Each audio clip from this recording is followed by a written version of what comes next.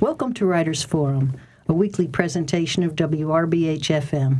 I'm Sherry Alexander, and this week we're talking to Steve Luxenberg, author of Separate, The Story of Plessy v. Ferguson and America's Journey from Slavery to Segregation. Welcome to Writers Forum, Steve. Thank you, Sherry. Thanks for having me. You're a journalist. I am. Washington Post. Indeed. Award-winning, Pulitzer Prize-winning work. Well, of my reporters, I don't get the Pulitzer Prize myself. Well, but you're the man. You're from Detroit originally. Yes, I am. And Long way from New Orleans. And went to Harvard, as good as it gets. You've worked on other newspapers. Before we talk about your new book, I just want to mention Annie's Ghost, which is a book you wrote, 10 years ago? 10 years ago. Tell us about Annie's Ghost. I found it fascinating.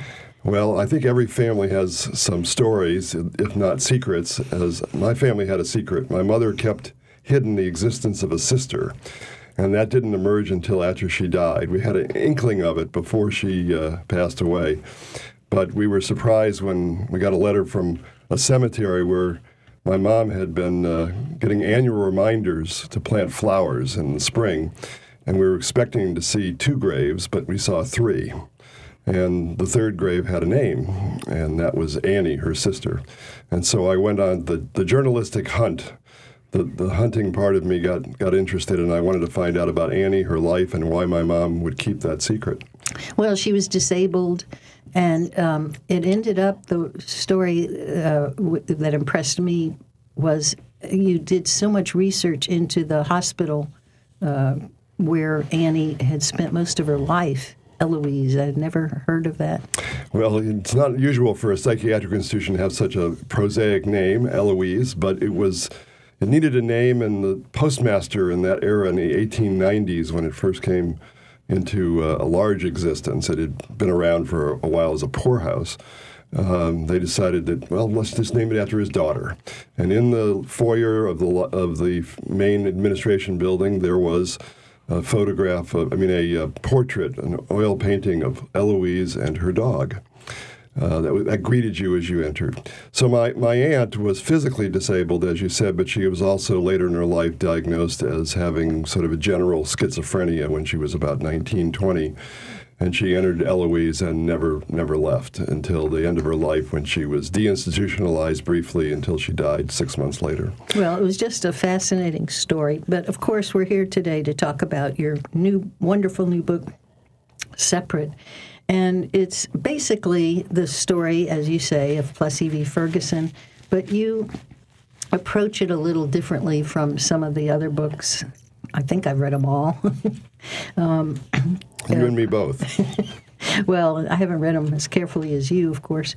But what made you decide to write this book? Well, I've been a journalist now for 40 years, and frequently, I know in your career, I suspect you either work on or you're involved in stories that have race as some factor in the story. And I certainly had done that in my career in Baltimore, at the Baltimore Sun and at the Washington Post. But, in about 2012, as I was hunting around for a new book, I felt like I really did not understand what I consider to be our national conversation. We're either talking about race or we're avoiding talking about race. And so I wanted to find a way to tell that story in the 19th century and the roots of racial separation, which is at the basis of the Plessy case, and of course at the basis of a case that is a New Orleans story, thoroughly a New Orleans story.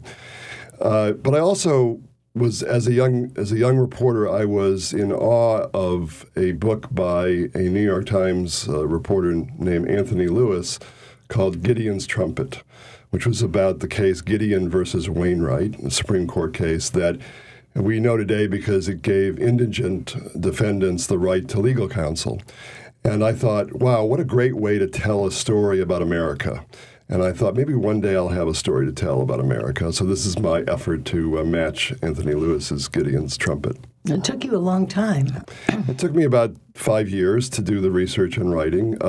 That was not what I expected, but the deeper I got into it, and you mentioned my different way of telling the story, which is to immerse myself in the lives of the people who both bring the case, Those are a New Orleanians group who argue the case, lawyers, including some from the North, the justices who decide it, but also the resistors whose shoulders Plessy stands on.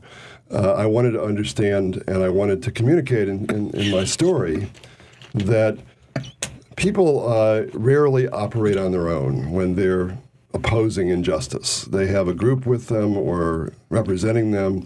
In this case, Plessy is a volunteer to start the case. The Committee of New Orleanians, who are behind him, who called themselves, no PR person would ever allow anybody to do this today, but their letterhead was the Committee to Challenge the Constitutionality of the Separate Car Law.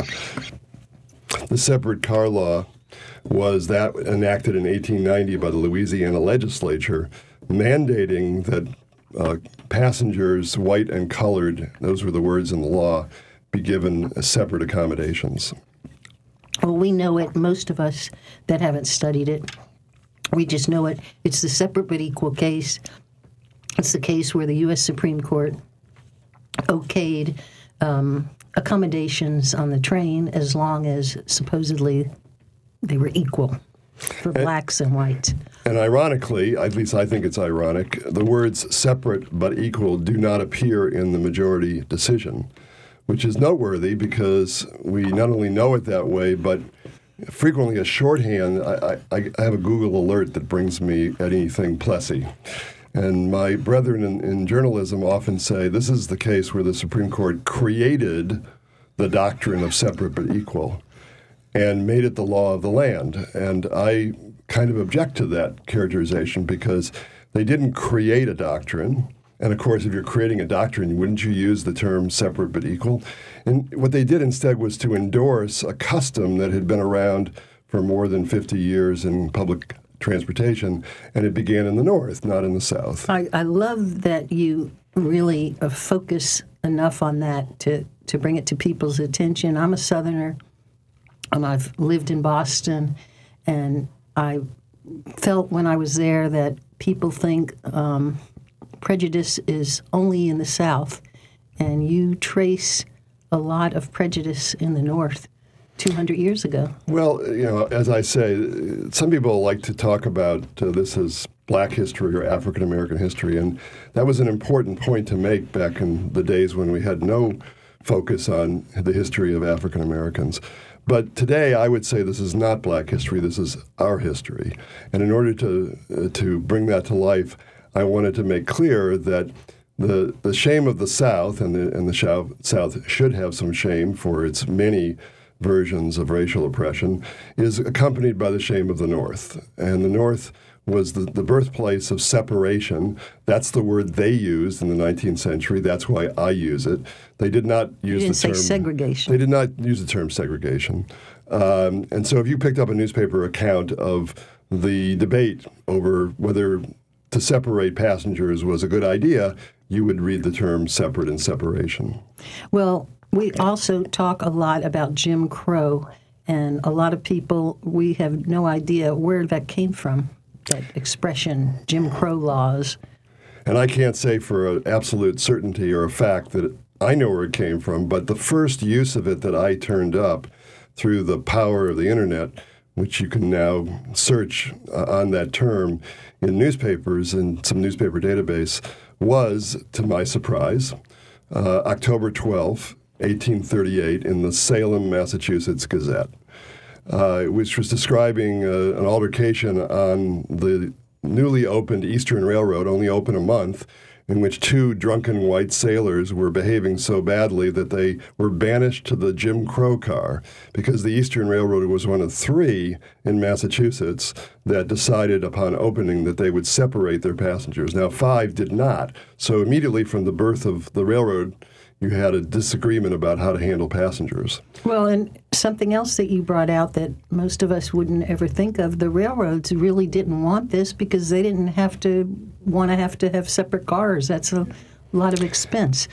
Well, as the railroad developed, particularly in the South, there was a division. I mean, if you were in Georgia, you ran into railroads that did want to separate. That was their values.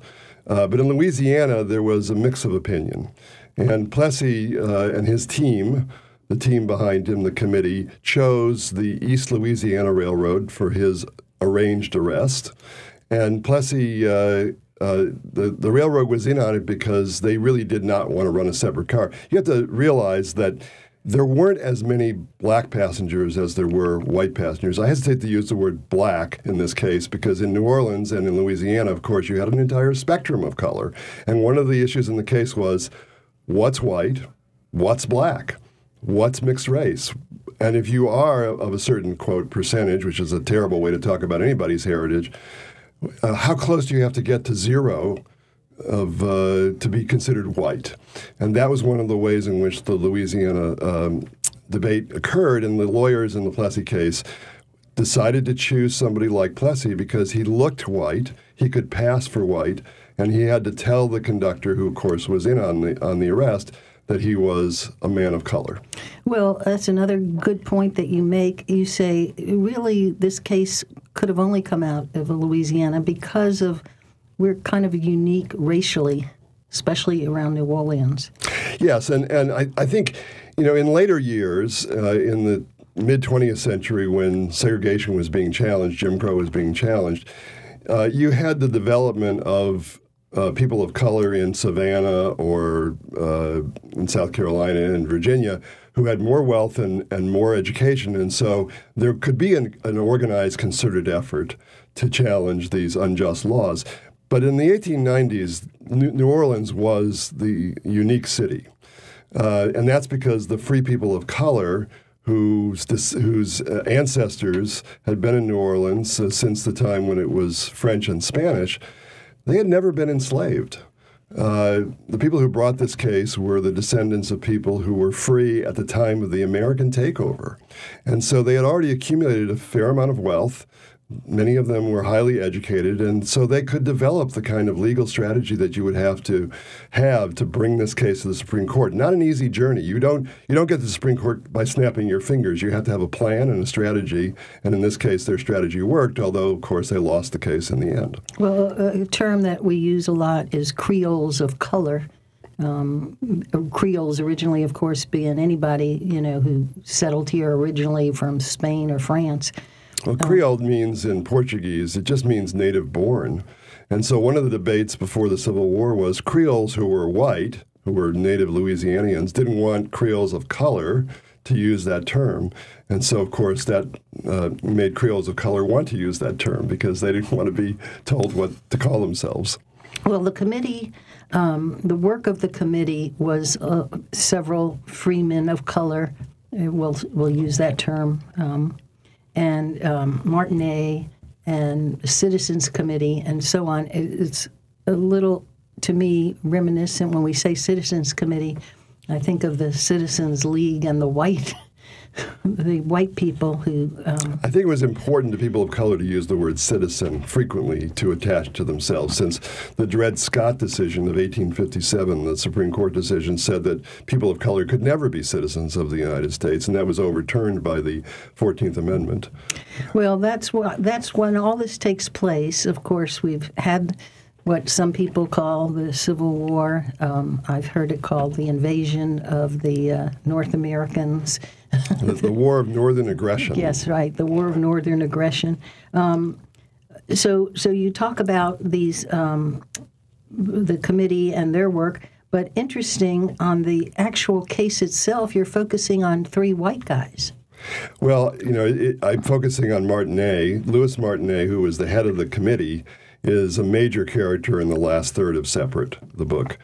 But the three white guys that you mention are the two justices who are on opposing sides. This case was decided 7-1. Now, of course, our mathematicians out there will say, what happened to the ninth justice? And there was one justice who did not participate. But the 7-1 decision, and one of the fun facts I like to throw out at my audiences when I'm talking about Separate is, so how many of those justices were from the South and how many from the North? And you would think, of course, that immediately, well, they must have been at least a good portion of them were Southerners. But because of the Civil War, because of the lack of the Republicans were the party of anti-slavery, and they often appointed justices who were from the North.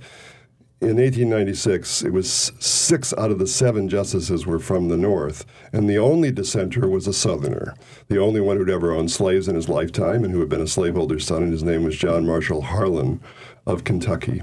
So that's those two. And then the third is Albion Turget, who was the lead lawyer for the Plessy team, and he and Martinet developed the strategy that they used to bring the case to the Supreme Court.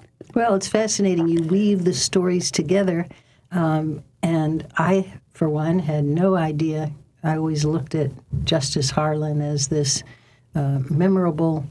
The words he spoke were so beautiful, and I just pictured him as being some kind of rock star of unprejudice. But the fact is, he had owned slaves, and he married a woman, and she got slaves from her mother-in-law or something. Well, he married, so this is a time to remember that the Ohio River, for much of its journey, is the dividing line in the 1850s between North and South.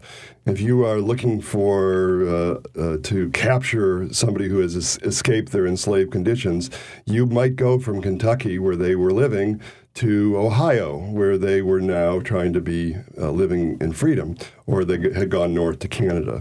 So Harlan was living in Frankfort, Kentucky, just a stone's throw from what would be considered the North in Ohio. And he was traveling by steamboat to court a woman from Evansville, Indiana, about 70 miles away. And when they married, her family was dismayed that she had married a slaveholder's son. But when she arrived in Frankfort, she really understood that her life had changed when she was given a wedding gift of a slave by her mother-in-law. It's unbelievable. And we've got like 7 or 8 minutes. You tell the story so beautifully. And when you get to the conclusion, the holding of the case, and this beautiful language that many, many people, have embroidered on their walls or whatever, but it might have come from Turget's brief. Is that what I'm... Well, so briefs are, it's interesting, when you read a Supreme Court case, you usually are reading the decisions, the ruling or the dissent, if there is a dissent, and you're reading the briefs. That's a terrible way to understand the story behind what actually happened, because they're focused on the law and they're focused on making a winning argument. They often leave out facts. So the Supreme Court had no idea that Plessy was a volunteer to get arrested, and that it had been arranged with the railroad's help. Harlan at the time had written several previous dissents. He was the only dissenter in several civil rights cases. The main one being an 1883 case that overturned the Civil Rights Act of 1875, which provided for equality across all kinds of public transportation and public places. That 1883 dissent was published widely in newspapers. The 1896 dissent in Plessy, for which he became known later on, was not published in any newspapers. You said even the case didn't get... No, it wasn't a big deal because everybody, we in the news business, we like surprises, we like things that are different. This was an expected... Dog. I'm sorry, man bites dog. Yeah, this is a case where everybody expected the court to rule against Plessy, and they did, and so it was, quote, less newsworthy. It became newsworthy again in 1954 when the Supreme Court ruled in Brown versus Board of Education that separate could never be equal. And so the scholars and newspaper people went back and looked at Harlan's dissent, and he got more attention, 50 years after his death for his dissent than he ever got when he wrote it. Well, those beautiful words, our Constitution is colorblind and neither knows nor tolerates classes among citizens. In respect of civil rights, all citizens are equal before the law. That's the... and Harlan's a complicated guy. He borrows the term itself, our Constitution is colorblind, from Turget's brief. But the rest of it is consistent with what he had been saying for 20 years beforehand. Now, this is a remarkable evolution. Harlan went from being a slaveholder's son and a pro-slavery candidate to being the ringing dissenter in the civil rights cases in Plessy. But in the civil rights cases and in Plessy, he makes clear in his language that he believes that the white race is the superior race, but he says it doesn't matter. Our Constitution now requires, because of the 13th, 14th, and 15th Amendments, that we have equality under law. And if we're going to be the superior race, then we have to act decently and honorably. But some people think that is kind of backing into the idea of equality. And why didn't he just say forthrightly that there is no such distinction between white and black people? But he's a man of his time.